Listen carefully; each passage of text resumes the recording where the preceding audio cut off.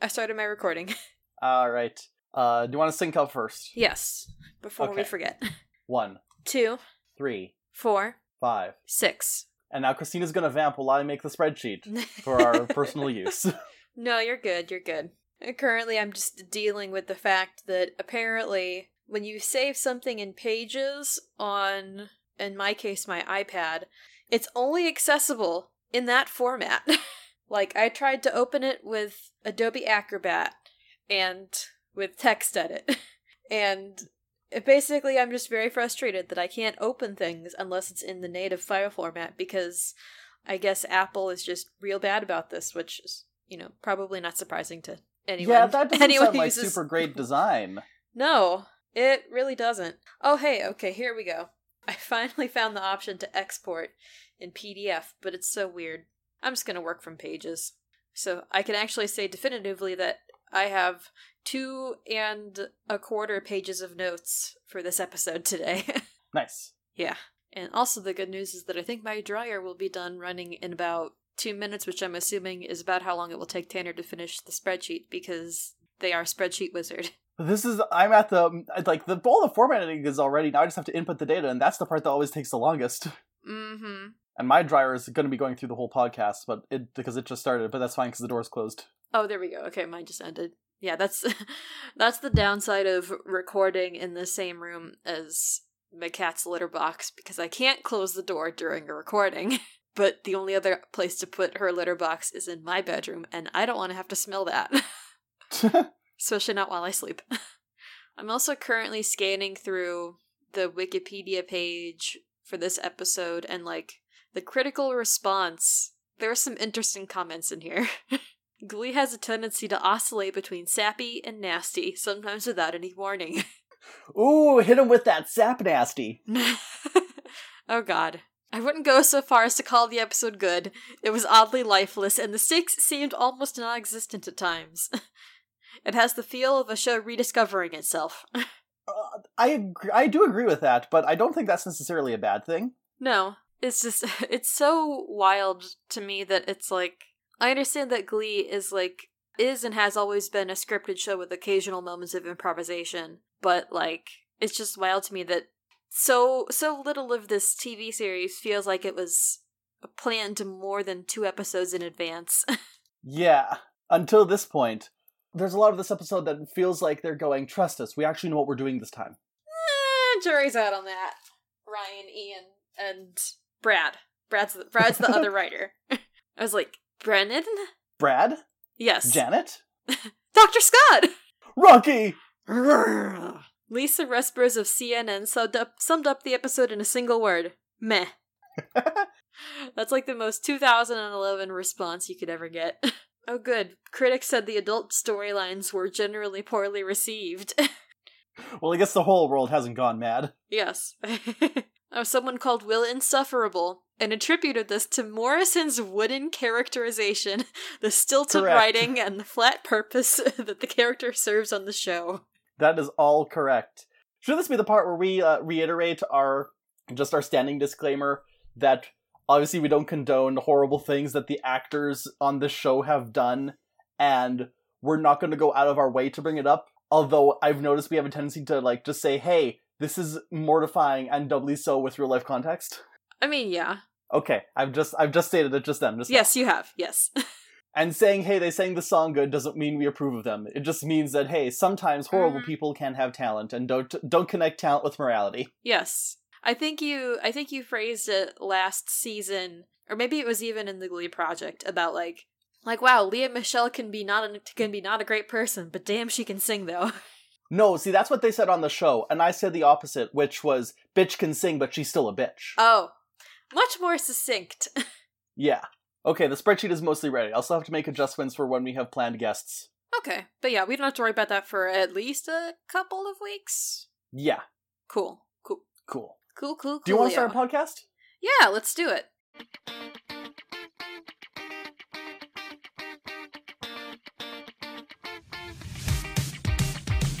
Just go ahead and grab a chair and listen now. As we riff the show, Tanner and Christina gonna figure out why we love this show. Better grab your golden stars and slushies, 'cause you're listening to Loser Like Me. Loser Like Me.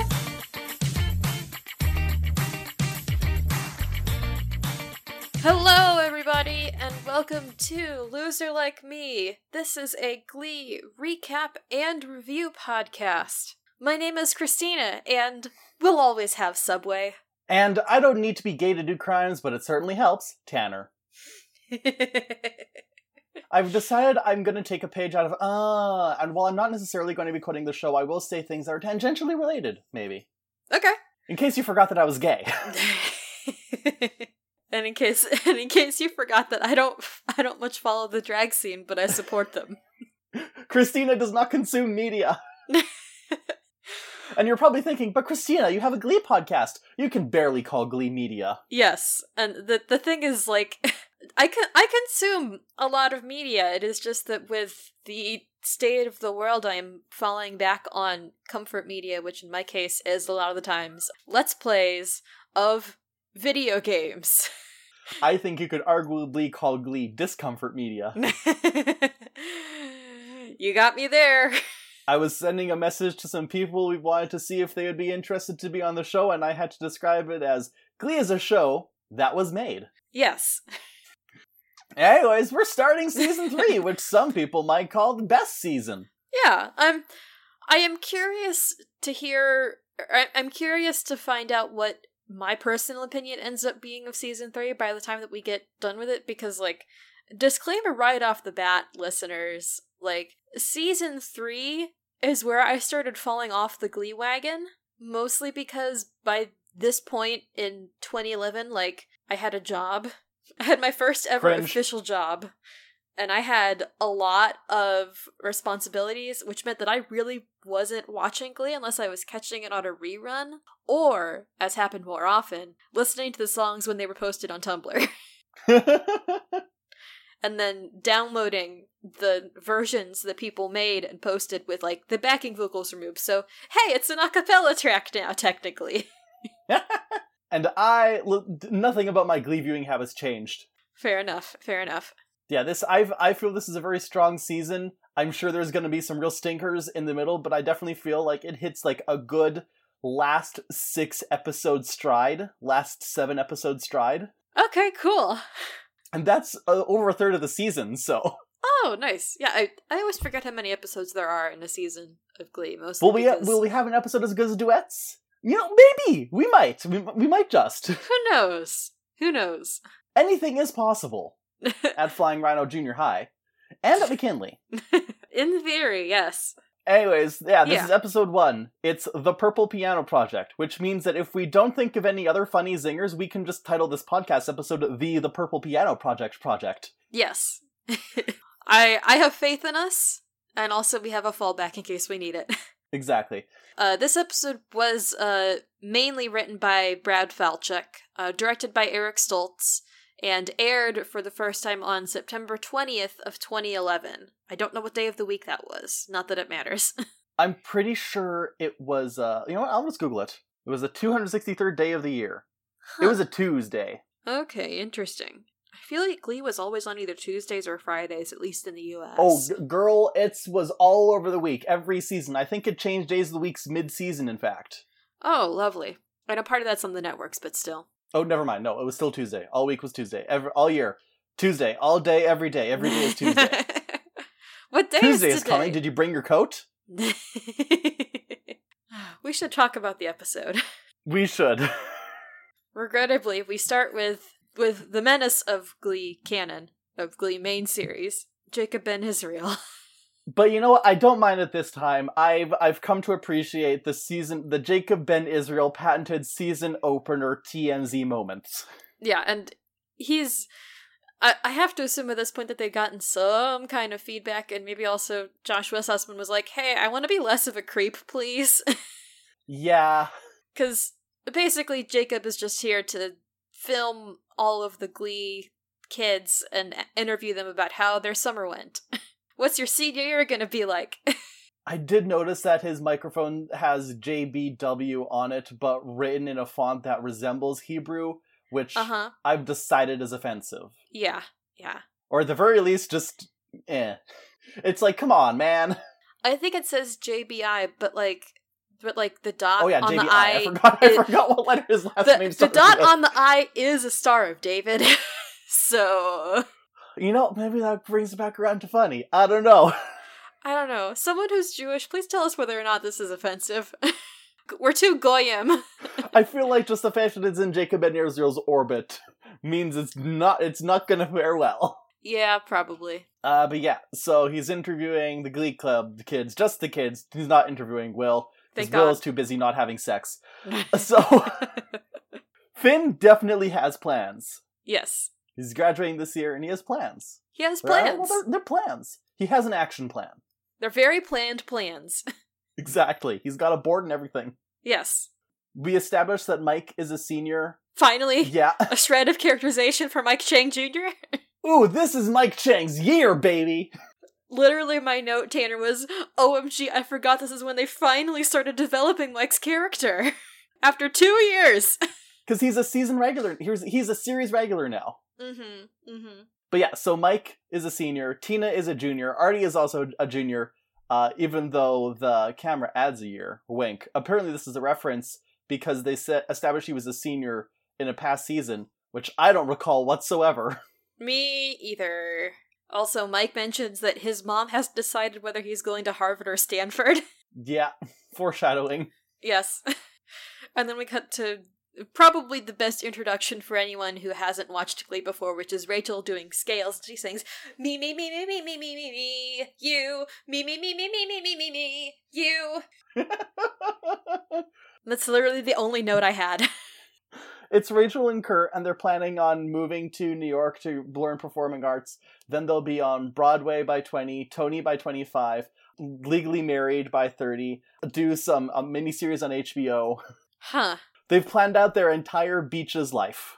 And let me tell y'all, plans that you make in high school like this, very low success rate. Mostly because life happens. And as the season of Glee will establish, a lot can happen over the course of a school year. Yeah. Then we catch up with Mercedes, who, rumor has it that she's dating Sam. And she says, yes, I was dating Sam over the summer. It was super hot. But now he has moved to Kentucky because his dad got a new job, and I have a new man. And we meet her new boyfriend, Shane Tinsley. I don't think they ever actually say his name on the episode, but his name is Shane Tinsley. Yeah. And he's a big, beefy boy of a man, high schooler. Yes, and he's very supportive of Mercedes. He's like, I'm just so excited for you to get your record deal and win a Grammy. And she's like, aw, thank you, you're so sweet. And like, yeah, I do ship Sam and Mercedes, but this is adorable. Yeah, all my homies love Shane Tinsley. Yes, good for her. But yeah, so we will never see Sam again. Santana wants to be the Cheerios top bitch. Yeah, she's going to be challenging her ultimate Latina icon, Paula Abdul, to which Jacob Ben Israel points out, Paula Abdul's an Arab. Huh. Oh yeah, that's true. Her last name is Abdul. Why did everyone miss this? I don't know. Because white America? Thanks, white America. We then find out that apparently Brittany has been working on a time machine. This is also foreshadowing. It's certainly foreshadowing for a part of a Fanon theory. It's foreshadowing for me! And this is the part where someone goes, wait, has anyone seen Quinn? Then we circle back to Finn, and he's like, gets his internal monologue. He's like, man, I act like I know what I'm doing, but I really not. I have no idea what I'm gonna do with my future, or even who I am in the present. And then the hockey players all slushy him. Yes, and apparently they call him a gliotch when they finish slushing him, which was Emily Vasquez's catchphrase on the Glee project. They stole her thing. What's next? Do they get to use skadoosh? I can't pay her royalties. Give Emily royalties. This is Skadooshgate 2. It is! Give Emily royalties. I want to give her 5 cents every time someone watches this show legally. Yep. Because, look, if we could monetize illegal video watches, it would be a very different society. Yeah, the new mean jocks are the hockey players because Karofsky has transferred to another school after the shenanigans of last season, which means that Azumio, I guess, is no longer relevant, and I guess Beast has the football team in shape, so now the hockey players are the bullies, including one mullet head named Rick the Stick. Oh, Rick the Stick. I've heard of Rick the Stick in the context of Glee. But yeah, the next scene is Will and Emma being painfully heterosexual. Yes. It's like a scene from, like, I don't know, Pushing Up Daisies or something. It's like, they wake up in the morning and Will is like, hey Emma, I want to have sex. And she's like, oh no, I haven't brushed my teeth yet. I have never seen Pushing Up Daisies, but I feel like you're besmirching the good name of Pushing Up Daisies by relating it to Will and Emma's relationship. That's probably fair. It's like a scene from Desperate Housewives. Sure, I haven't seen it, but let's go with that. The desperate part sounds more accurate anyway. Yeah, Will looms over Emma in bed. He's like, hey, guess who woke up before I did? And I'm like, wow, timing, wow, great. This is fine. What a great way to get your partner to have sex with you. I'm glad he got fired. Yeah, same. But they pack each other's lunches. They have, what was it, like a Superman and a Wonder Woman? Yeah. Like metal lunchbox. Yeah, because this is the 60s and they're 12 years old. Apparently. And so they go off to school, and then Will Schuester this season is no more Mr. Nice Teacher, apparently, because he's like, my quote, literally what I wrote down here was, he wants the kids to win first place at nationals this year. Look at the sad little 12th place trophy. Yeah, it didn't even grow over the summer. God bless Brittany. And Will's like, we need to recruit more people because we are down three Glee kids because Quinn disappeared off the face of the earth. More on that later. And Lauren Seises broke up with Puck because Finn and Rachel kissing on stage at nationals and them getting 12th place as a result of that tanked Glee's reputation, and they are no longer cool, and so Lauren and Puck part ways. Yeah, which sucks that we won't get any more Lauren, but also in universe, good for her. Yes, yeah. And Sam moved. So they are down 3 people, and Will's plan for this is improv everywhere. Yeah. Also, I just want to point out that Tina says, hey, Mr. Schuester, sorry that the guy who replaced you in April Rose musical won the Tony. And he just kind of like grimaces, and he's like, yeah, well, that happened. Yeah. Suck it. Will's plan is that he got some pianos, like refurbished pianos, donated to their program by Al Mata, of Mata's Pianos, so like a local piano dealer, and Will has painted them purple. Yeah, it's definitely not a front. Yes, definitely not a front. But Will painted them purple, and his idea was like, we're going to position these pianos around the school, and whenever you see a piano, you should burst into song and try to get other students to join you because that inspires joy, and then they will want to join our Glee club. Sure, let's go with that. Because it's always Out of Touch Tuesday for Will. Then it's career consultation time. Yeah, Kurt and Rachel go to Emma's office and they're like, hey, we have an exciting announcement. And she's like, finally, you two are dating. And she pulls out a pamphlet that's like, me and my hag. Yeah, Kurt takes the pamphlet.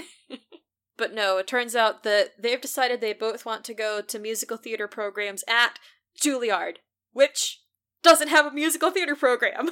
Which, that does seem weird to you, right? Like, in real life, that seems kind of weird. Yes. I guess the context is that, I don't know, Juilliard wants to be more classical in their applications of the arts. Because, like, don't so many Broadway people come from Juilliard anyway? Probably. I'm doing a Google real quick. Juilliard does have a school of drama, and presumably also a school of, like, comedy in terms of acting. They have an acting program. Yeah, Juilliard apparently does not have a musical theater program. Yeah, and I can't believe Glee never inspired them to create one. You know, you would have thought, but apparently not, no. So instead, Emma recommends them the musical theater program at a school called NIADA, the New York Academy of Dramatic Arts, I think? Yes, which is not a real school. Yeah, which is not a real school. But a lot of people thought it was. Yeah. I think there's an NYCDA, which is probably what it was inspired on. The NICTA. Why didn't you just use the NICTA? Did you not receive any backing from NICTA? Yeah. One sec, let me see what it stands for. If I can spell it right. Oh, no, NICTA is the New York Conservatory for Dramatic Arts. Ah. And it's a private acting college, so... Although they do have a musical theater performance program, so I'm assuming that's what inspired NIADA. Anyway. Wait a second, is that the movie that inspired Fame? Maybe. To another Google. Oh no, because Fame is the High School of Performing Arts. Oh, yeah. Fame is high school, not college. Yes, it is about high school. And you know what else is about high school is this podcast. But Emma mentions that NIADA has a very competitive musical theater program. They only accept 20 students per year. And luckily, they just so happen to have a mixer for prospective applicants at the local Doubletree Hotel on Thursday nights. And Thursday nights, that's when Glee airs. And so... Oh wait, no, it's not, because the season was Tuesday! But yeah. And also, I'm gonna be honest here, I completely forgot that the NIADA plotline existed in this season of Glee. Really? Really. Because again, I was watching sporadic episodes and various clips. I wasn't watching this season live. And so my memories of it are patchy. Okay, fair enough. Okay, Yeah. So meanwhile, the Sue plot is that she's running for Congress, and she's currently stuck in 9th place behind Undecided, the rapist running from prison, and I don't know, stop calling me during dinner. Which is funny. Yeah, there's a lot of good moments in this little, like, mini arc of Sue runs for Congress. There's a lot of funny bits about the American political system. Yeah. And, like, to be fair, if someone did call me asking to poll me for the upcoming elections, and this is a big if because I don't answer any phone number that isn't already registered in my phone, I would probably respond with stop calling me while it's dinner time. I've had a few calls which are like, are you planning on voting for us? And because I only get calls from the NDP because I've donated to them in the past, so they have my contact info, but I'll get a call and like, just so you know, an election's coming up, and like, I stop you right there. I already voted for you. I did it 2 days ago for early voting. And like, oh, okay, is there anything else? Nope, it's all covered. Have a nice day. Goodbye. I'm in the middle of a podcast. Also, please go vote, everyone. Please. Dear God. Yes. Anyways, Sue is disappointed because, quote, I thought they wanted a candidate who was for something. That's why I took that pro-deportation stance. But I guess they need someone who's against something. I mean, you could just be against deportation. Or against... Well, no. Or against the gun lobby. Or against toast. Yes, that is Becky's suggestion. Yeah, bread's always been baked. I don't get why you need to cook it again. Yes, God bless Becky. And Sue says something to the same effect of, like, Becky, you're great, don't ever change. And then she scents blood in the water because she hears Tina playing the piano, the purple piano, outside in the hallway, and Mike is just, like, doodling around dancing and stuff. It should be pointed out that they are playing Chopsticks. Yeah. And I'm sure Chopsticks is a fine song in a vacuum, but considering it's being performed by the only 2 Asian characters on the show, on a show that has a history of making jokes about how we only have 2 Asian characters, and look at how Asian they are. Where are they from? Fuck you, they're Asian. God, they should have just let them play Knuckles instead. At least Knuckles is a song that I always heard it called, where it's like you like roll your knuckles along the black keys on the piano. So it goes like something like that, and it's fun, especially when you don't have piano training. Or they could have had her play a real song, yes. But that would mean Jenna Ushkowitz gets to sing, and we can't have that! Oh, God! I know Tina's not going to get much more character development in the show, and I hate that for her.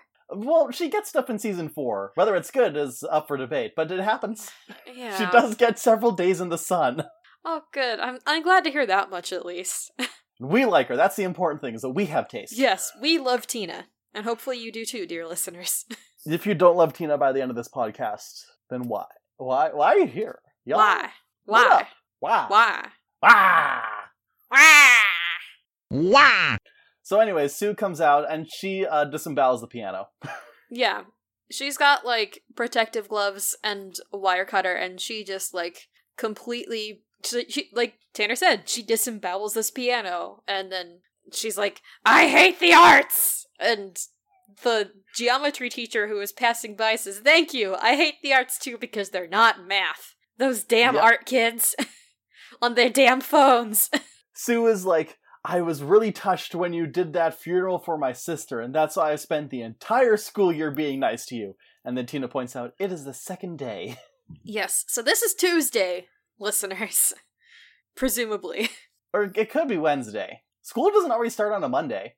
True. I once had a school year. It started on a Tuesday because Monday was a stat, and then it started on a Tuesday, but then the second week of school had a stat, but that stat was on a Tuesday.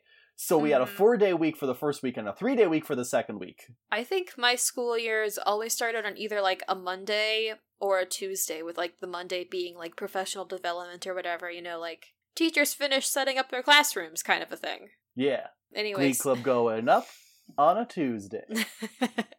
That was a song, right? I don't know. Yes. Anyways, the point is the arts are bad. Yes. And Sue was like, now all I have to do is just convince every math teacher in the state of Ohio to vote for me because I hate the arts. Wait, I could hate the arts. Exactly. Yeah. And then we have a Clayton date. A Clayt, if you will. My only notes here were, Darren is so goddamn charming.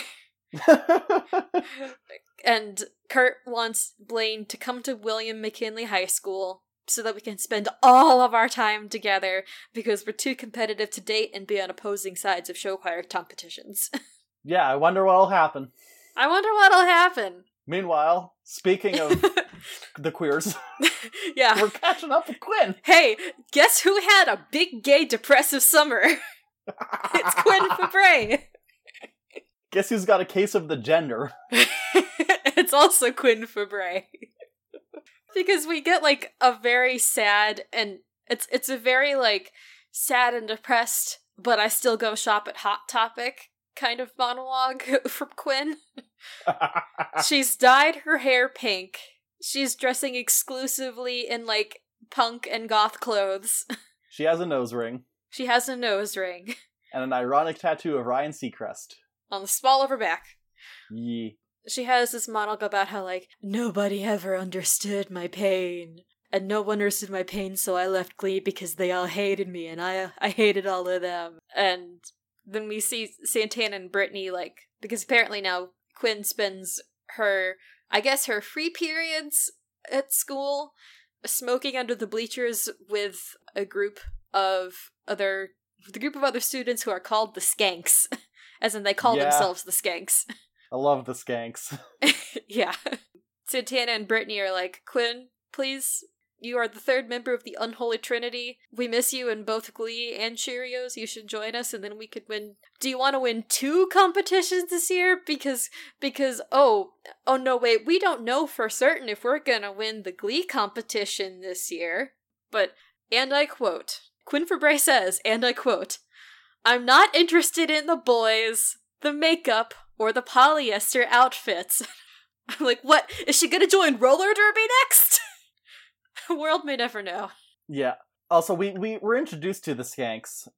We enter the crust punk dimension, and we meet Sheila, who's an evil Mercedes, Ronnie, who's an evil Lauren, and Mac, who's an evil Rachel. That's true. And they all have various lines about how edgy they are. Yeah. I did not write those ones down. Me either. So Rachel, normal Rachel. Yes. Air quotes. Yes. Approaches him. "Hello, Quinn. Hello, ... Skanks." Mm-hmm. She's like, "Quinn, come back. We're gonna performing the Go-Go's at lunch, and who doesn't like the Go-Go's?" To which Sheila replies, "I prefer the Bangles." That's "We fair. need your tremulous solo and your Belinda Carlisle glamour." Yes, Rachel is here begging Quinn Fabray to come back and join Glee Club. And Maybe make out a little. yeah. And like Quinn is like half smiling, and one of the Skanks is like, "I will give you $10 if you let me punch her right now." And I'm like, "Here's $10. You got PayPal?" Here's 20. But then Rachel says, again, and I quote, "I'm sad for you, Quinn, but this is our year to get it right. You know, like the totally heterosexual song that Quinn inspired last year and then they performed at Nationals. Yeah.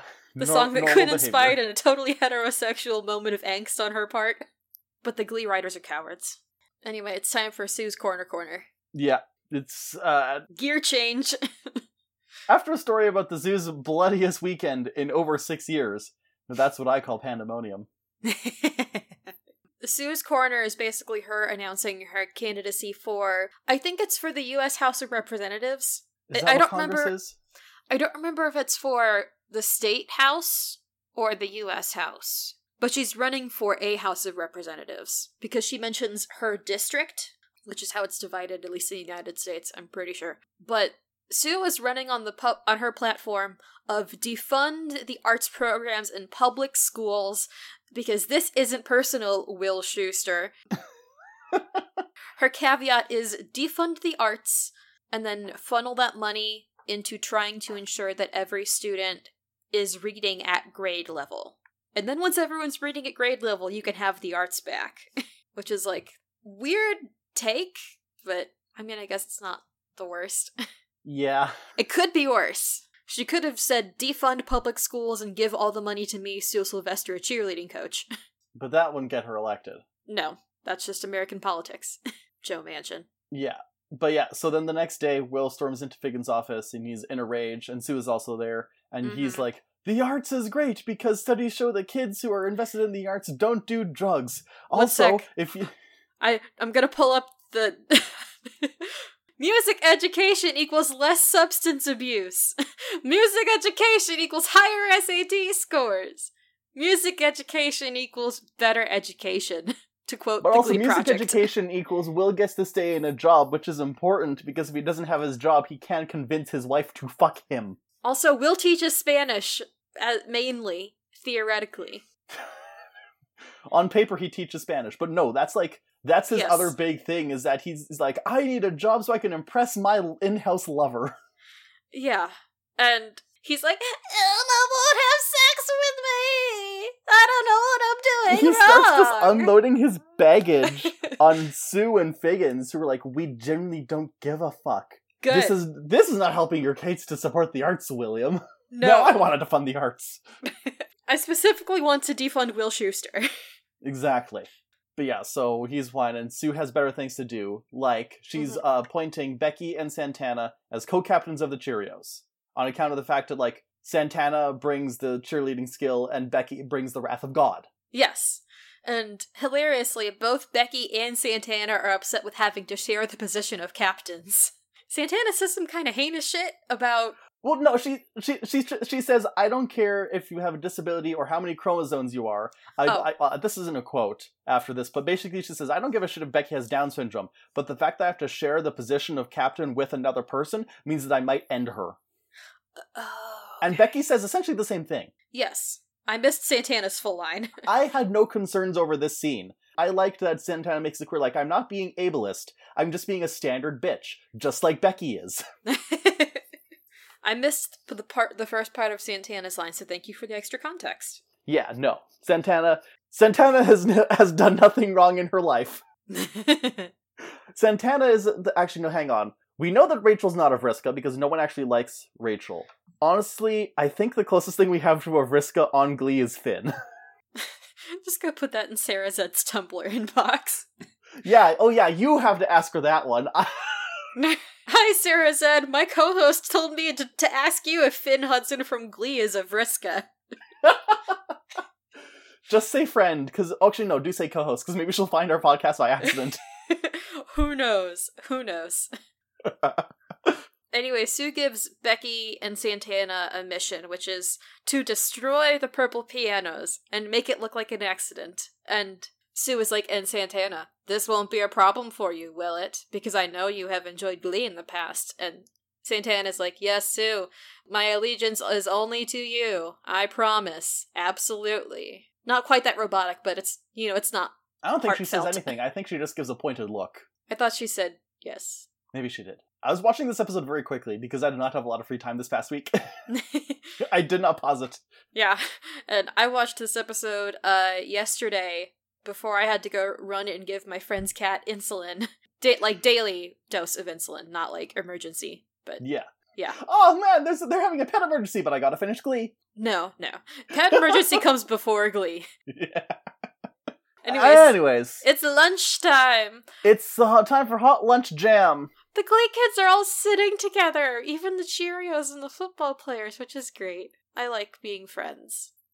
And then Rachel storms over and is like, have you noticed that there is a purple piano in the corner of the lunchroom? And Finn is like, we've been trying not to notice it. Like, Rachel, please, we don't want to sing in public. We don't want to flash mob a musical number. Sorry, I got distracted because I was watching Hot Lunch Jam from Fame. We should watch Fame for our hiatus movies. If it's not on the list already, let's get it on the list. We can watch both Fames. Oh, cool.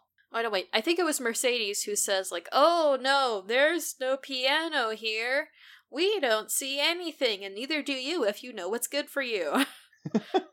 But then Finn is like, how's anyone going to believe that we can go to nationals if we don't believe in ourselves? So they're like, fine, we will begrudgingly have a beat. Yes. And they do have a beat, because then they sing We Got the Beat. And they do got the beat. They do. They're having a good time. Brittany, Rachel, and Santana are on lead vocals, which is cool. They basically dance on the lunch tables and stuff. My note here was, Santana's having such a good time, how is she gonna spin this to Sue if the other Cheerios tattle on her? If I was Santana, I would have told Sue that she has to partake in at least one normal musical number so that they don't suspect anything. Mm-hmm. And then, it's fun. Like, there's a part where Puck is doing push-ups on a lunch table to, I guess, impress the people who are sitting there. Yeah, including Sugar Mata, who will become relevant soon. Uh-huh. In the next scene, in fact. But then they get done, and they're just standing there, and it is deafening silence. No one is applauding. And then Becky runs up and slushies Rachel, which starts a food fight. And there's spaghetti flying everywhere. Ketchup and mustard is apparently just being, like, people are throwing packets like they're flashbangs. Kurt is trying to shelter himself with a lunch tray. Mike and Brittany are raging back and throwing spaghetti in turn. Yeah, Brittany's, like, dancing in the slop. Also, I just want to point out that the first spaghetti thrown in this food fight was such a weak-ass throw. It doesn't even hit anyone. It just kind of flops at Puck's feet. And then he's like, oh no! Oh no! Not quite that, like, pathetic, but just that dramatic.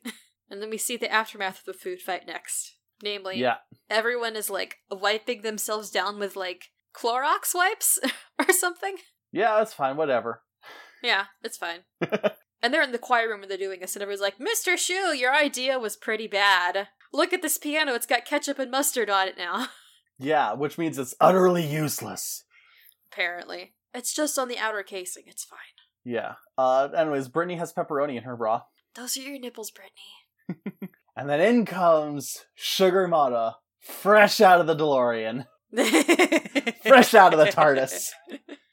Oh wait, we haven't talked about this yet, have we? No, we haven't, because... So, there was a fan theory. And by fan theory, I mean the fans started it. But then Vanessa Lenges, who plays Sugar Mata, got in on it and was an active proponent of it. Yeah. So this is a partially ascended fanon. Yeah. And what was it, Tanner? It was that Sugar was Santana and Brittany's daughter from the future, who traveled back in time to meet her moms and make sure they got back together, Back to the Future style. And this was the season where I was, like, half consuming it via people reblogging things on Tumblr, and I remember seeing this scene and was like, or seeing this theory, and I was like, you know what wouldn't be the craziest thing that Glee's ever done? I think it would have been a lot of fun, though. Yeah, and also, like, other characters get sucked into this theory, too. Like, oh, Rory is going to be Curtin Blaine's son from the future, and Harmony is Rachel and Quinn's daughter from the future. Yeah, like, I was... Like, went back and forth. Sometimes Harmony was Finchel's daughter, sometimes Harmony was Quinchel's daughter, sometimes she was Quinchel's daughter, but with Finn as, like, the sperm donor. Yeah, I saw some of that last night when I was, like, looking up... I was trying to find, like, the first posting of the theory that Sugar was Brittany and Santana's daughter from the future. And I found an RP blog on Tumblr that was all of these future kids coming back. And it's not something I ever took part in myself, but damn, the Glee fandom was wild, huh? Yeah. Anyway, Sugar in the present. She introduces herself as, what I wrote down here is, I fake having Asperger's so that I can be a bitch with no consequences. Yeah. So her actual quote is, I have self-diagnosed Asperger's, which means I can say whatever I want. I'm like a diplomat's daughter. Now that last sentence is funny, but the whole self-diagnosed Asperger's thing put a lot of bad taste in a lot of people's mouths. Yes. I actually know a friend who stopped watching Glee because of that, because, hey, self-diagnosis can be a legitimate tool, especially when getting official diagnoses can almost make the stigma worse for any mental issue. Yeah. And also just the South Parkification of ideas of Asperger's, which is just like, oh, I'm gonna randomly cuss. When no, it's just like repeated tics, essentially. Yes. And then there's theories that maybe Asperger's is just another part of the whole autism spectrum, and I'm not a psychologist. But the point is, same. Sugar walking and declaring that was an issue, but I think it also gets dropped after maybe one more episode. Yeah, I was reading up a little bit about it yesterday, and apparently the creators did get some pretty reasonable criticisms about Sugar's character, and then changed them, which is great. Yeah. Which is good, because Sugar ends up being one of my favorite Glee characters, but it's like, it's after they figure out her character, and it's more just like, she's just kind of weird. Yes. We're not going to ascribe problematic labels on her and use her as a punchline about mental illness. No, maybe she is on the spectrum. Maybe she's just a little bit goofy like her mom. Yes. But yeah, basically, after that line, she says, "You guys sucked ass, but I'm better than you, so I'm here to audition and save this Glee club." Get ready to taste some sweet ear candy. Hit it, hottie. Yeah. And God bless Brad, because she auditions with the song Big Spender. Which, as I've said, is already a bad song. Yes, as heard on Season 1 of Glee Project as performed by Ellis Wiley. And Sugar's tone deaf. She has no sense of pitch. Yeah. She was, the character in the press release was described as being born with a silver spoon and a tin ear. Oh, that's good. That's a good description. Yeah. And there's a part where Artie says, wow, maybe I should give her my handicapped parking spot. No, he says, maybe I should give her ears my parking spot. Oh, her ears. Specifically her ears? Just the ears. Everything else, banging. Ears, nah. Oh, yeah. But yeah, she finishes her performance, and then she's like, cool, text me when we have rehearsals. And Will is about to say something, and Rachel's like, well, shut the fuck up. And then to Sugar, we'll be in touch. And Will's like, but the thing is that Glee should have anyone be able to get in. And Rachel is like, I refuse to rot in this insignificant town, and having no talent schmucks like Sugar will only keep me in this dirt poor town of Lima, Ohio. I hate it here. Yeah. Anyway, are you hungry? Am I hungry? Is this a segue? It is a seg, because Coach Beast is hungry, and he's got an entire rotisserie chicken for lunch again. Yes. He eats an entire chicken with every meal. Yes. And Will is like, well, I don't know how to cut Sugar, because I don't want to cut people from Glee. And Coach Beast is like, well, I had to cut 60 60 people from football, because I want to give my students, the people on my team, the best shot at winning without having people on the team that drag them down. And then Emma walks in and she's like, well, Sue declaring that she hates the arts and Will Schuester on public television put her up in the polls last night. And Will is like, this means war. Yeah, she's just past undecided and anyone white. Oh yeah, and also after Will declares war, Emma's like, oh, is this what being turned on feels like? And no, it's not, Emma. You're asexual. Don't worry about it. Anyway, it's time for a musical number. Yeah, Kurt has brought one of the pianos into the auditorium, so he and Rachel can sing Ding Dong the Witch is Dead from the original Wizard of Oz before the Nyada mixer. Mm-hmm. And they're like, this'll really show them! Kurt is dressed like a munchkin. I mean, he's always dressed a bit like a munchkin. Well, let's be real. A little bit, yeah. But he has In this scene, he's got high-waisted plaid pants with like suspenders, and from a trunk he produces 2 black witch hats and also 2 brooms for them to dance with and stuff. It's mostly Rachel on lead, which I was a little bit disappointed about, because I feel like this is going to set the tone for the whole Nyada plotline. I glazed over this song because I don't think it's a good song either.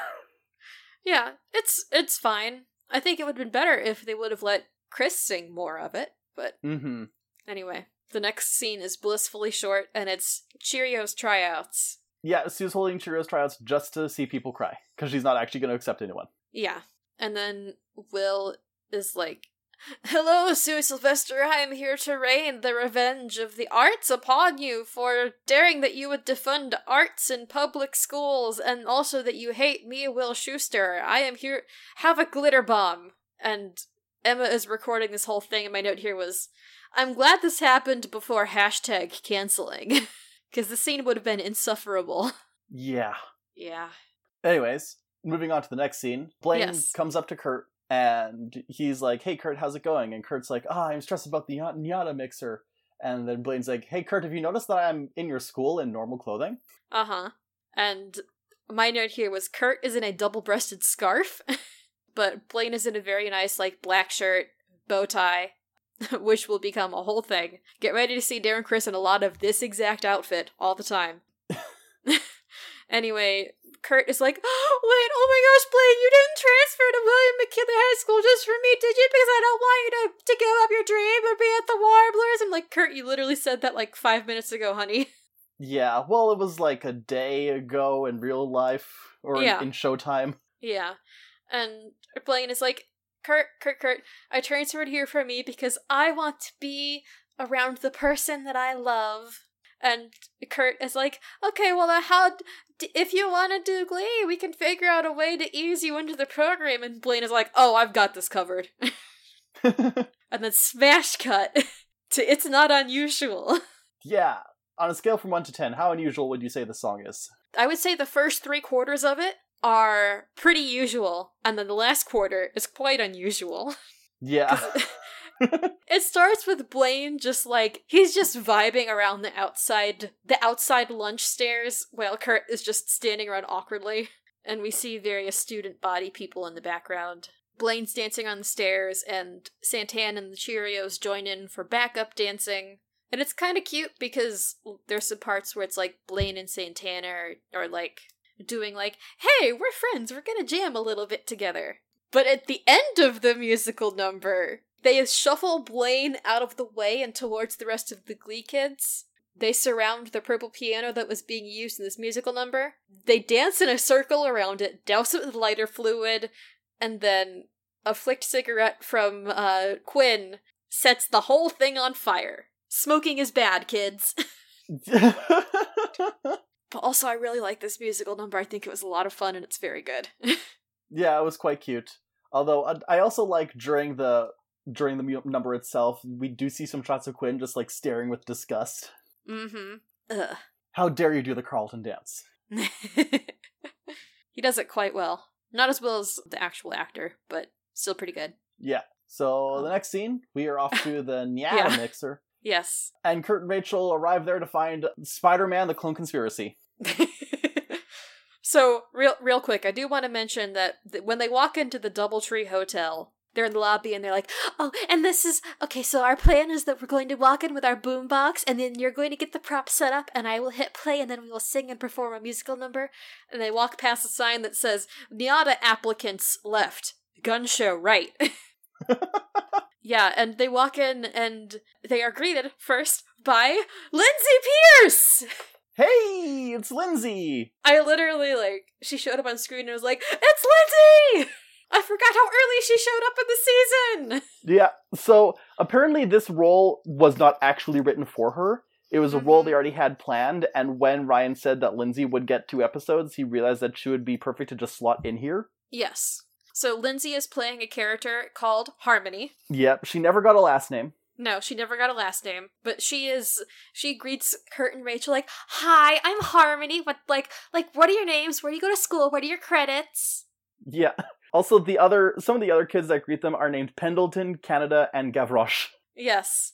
And they are literally dressed in previous elements of Kurt and Rachel's wardrobes. Yeah. The one named Gavroche looks like Bill Hader. I don't mean that in a derogatory way. He looks like Bill Hader. It's kind of freaky. But yeah, they're so excited to see new faces because they've been meeting here every weekend since freshman year. And Harmony's like, oh, I've been acting since I was a fetus. I was the Gerber baby. And also an ultrasound of her was featured in an episode of Murder, She Wrote. Yes. Which that threw me off the first time I saw this episode, because I thought Murder, She Wrote was like an old show. I didn't realize that it went into the 90s, and it was one of its competitors was Friends. Really? Yeah. Huh. And this is the part of the episode where I hit pause and I tell you that you guys should all subscribe to Pushing Up Roses on YouTube and watch her series That Time on Murder, She Wrote. #nonspawn. Absolutely. Heck yes. But yeah, also then Harmony is like, do you guys want to sit down and then we can show you this musical number that we've been working on? It's just a little thing that we've been putting together. And they sit down. And then they go to school. As in, they get schooled. They fucking work and they slay and my wig is snatched. It is a mashup of Anything Goes and Anything You Can Do. Yes, which is brilliant. Harmony is on lead. Lindsay Pierce kills it. She holds a note for 11 seconds. 11 seconds, oh my god. Which sounds short until you have to hold a note for 11 seconds. My note here literally was, rolling back from my microphone, wreck her shit, Lindsay! There's a part where she, walks over to Rachel and Kurt, and she's, standing by Rachel, and she's like, anything you can do, I can do better. And there's a tap sequence. At the end of it, they have a flashbang while Lindsay is pointing dramatically at Kurt and Rachel, and, a fire goes off in front of them, and I'm like, ah, yes, intimidation tactics, good. You can hear Kurt make a bird noise. Yeah, it goes off, and he was like, ah!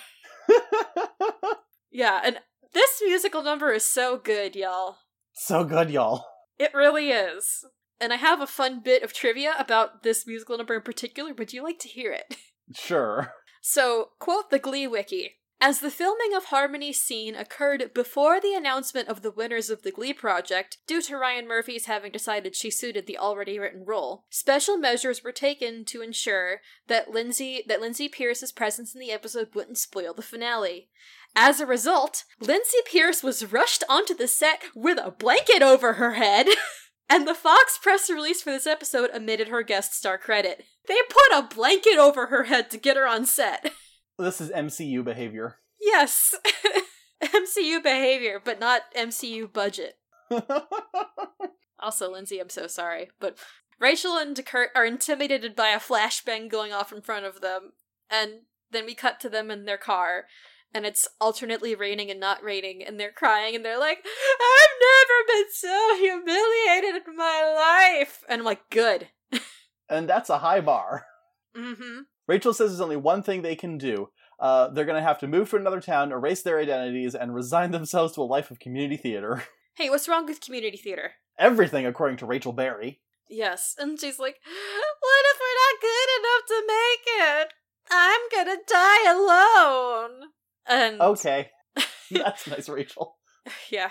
And then Kurt is like, okay, I'm gonna put an end to our pity party. Because Rachel, you're so special. Rachel, you can't give up because I won't let you and I'll get you into that school if I have to kill someone myself because Rachel, you're so special. The most specialist girl. I do like how Kurt's like, yeah, so what if we don't have any theater credits because Cabaret never happened and Rocky Horror was canceled? Mm-hmm. And he's like, now let's go get some extracurriculars to boost our college applications. Yee. They're just giving Rachel a serious case of Red Ranger syndrome, huh? Okay. Sure, Rachel. Yeah, sure, Rachel. Anyway, we are in the home stretch. We are. Yeah, so the next scene that we get is Will waking up the next morning, and he's like, Emma, I don't want to go to school. I don't want to tell Sugar no.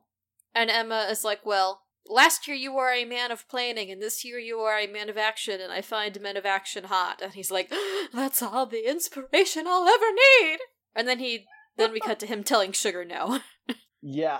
And she slams her locker, and she's like, I was the best girl in there. You need me. I worked that song like a hooker pole.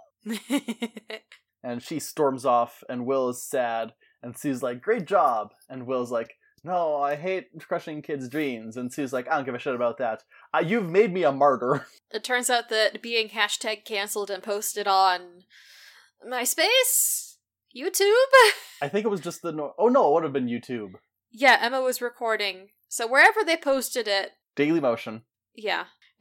It got Sue enough publicity that she is up in the polls, and this is why, and yeah. Oh, Will. I don't think Will could have done any course correction there. I think Will did the right thing in this one singular instance, and the rest of the problem is just society, man. Yeah. Anyway, time for Will to do another wrong thing. Is the wrong thing letting Blaine join the club? No. That would have been hilarious, though. Fuck you, Blaine, you transferred for nothing. Wait, the next scene is just like, hey, it's Glee Club, yay! Blaine is here, everyone loves Blaine. And I think it was like, Finn is like, well, just so you know, Blaine, we're not the Warblers. We don't have coordinated outfits and dance around and have lots of money in our gay Narnia closet. Well, the thing he was mainly saying is that it's not a one-person show, which... Oh, that's true. Don't worry, Finn, it's about to be a two-person show. Rachel and Blaine. Rachel and Blaine forever. All the time, Blaine, Rachel, Blaine. Blachel. But yeah, Will's like, we need to be united if we're gonna win nationals this year, and we still need to recruit people. But first, Santana, I'm kicking you out because of arson and disloyalty to the Glee Club. I mean, I kinda get it, but he should have recognized that she was being manipulated by Sue. Yeah, I think Santana should have gotten to say something, anything in her own defense. Well, Santana says Sue made me do it, and then Will's like, Brittany didn't do anything, and Brittany's like, yeah, because I'm a water sign. Yeah, I'm a water sign. I like to imagine that means she's a Pisces.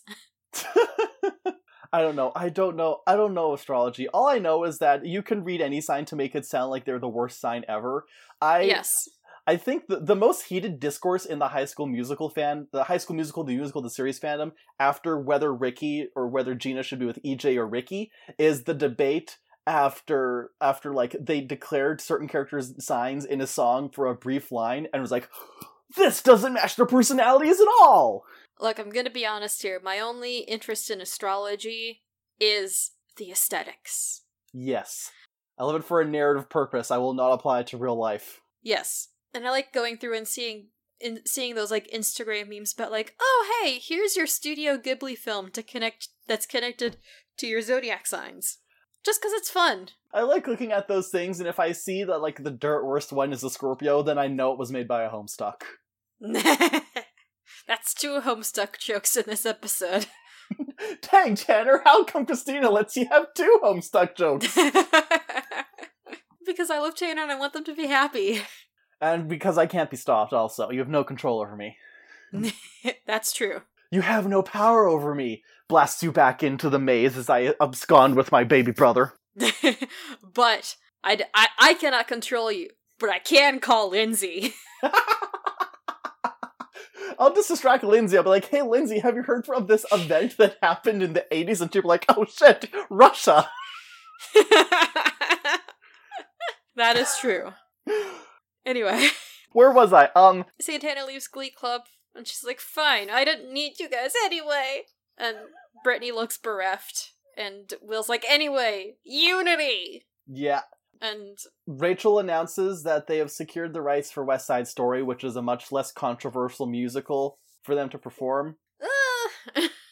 And I'm pretty sure, at least in that time, I'm sure the movie West Side Story that came out recently got criticized for daring to say that, you know, like, Latino people were people. Mm-hmm. I thought it was. I heard more criticisms about the fact that they included Ansel Elgort in it at all. So I'm almost certain that's not his name, but he doesn't deserve it. Anyway, no, it's Ansel Elgort now. I said Ansel Elgort. I don't think he did, but it's fine.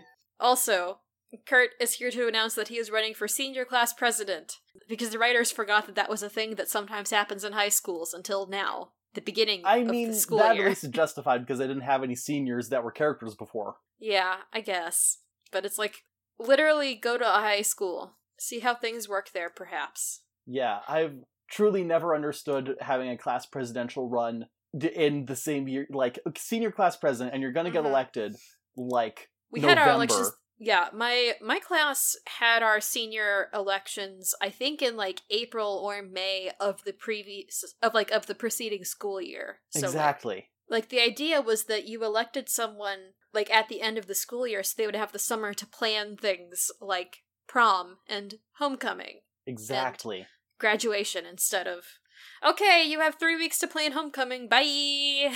Yep. Anyways. Tina is sad because the pianos died. But then Will is like, the pianos are just like us. You know, Dead. they've been lit on fire and disemboweled and covered in food, but they're all minorities. God. I will never not fail to make me sad laugh. And Rachel's like, I have just the song for this occasion. Yeah, because you know how before they got the beat? Well, now you can't stop the beat. Exactly. And they sing, you can't stop the beat. Because you can't. You can't. Yeah. It starts out with a piano solo from Rachel, where she's like, you can't stop the avalanche. As Brad is doing like, ding, ding, ding, ding on the piano.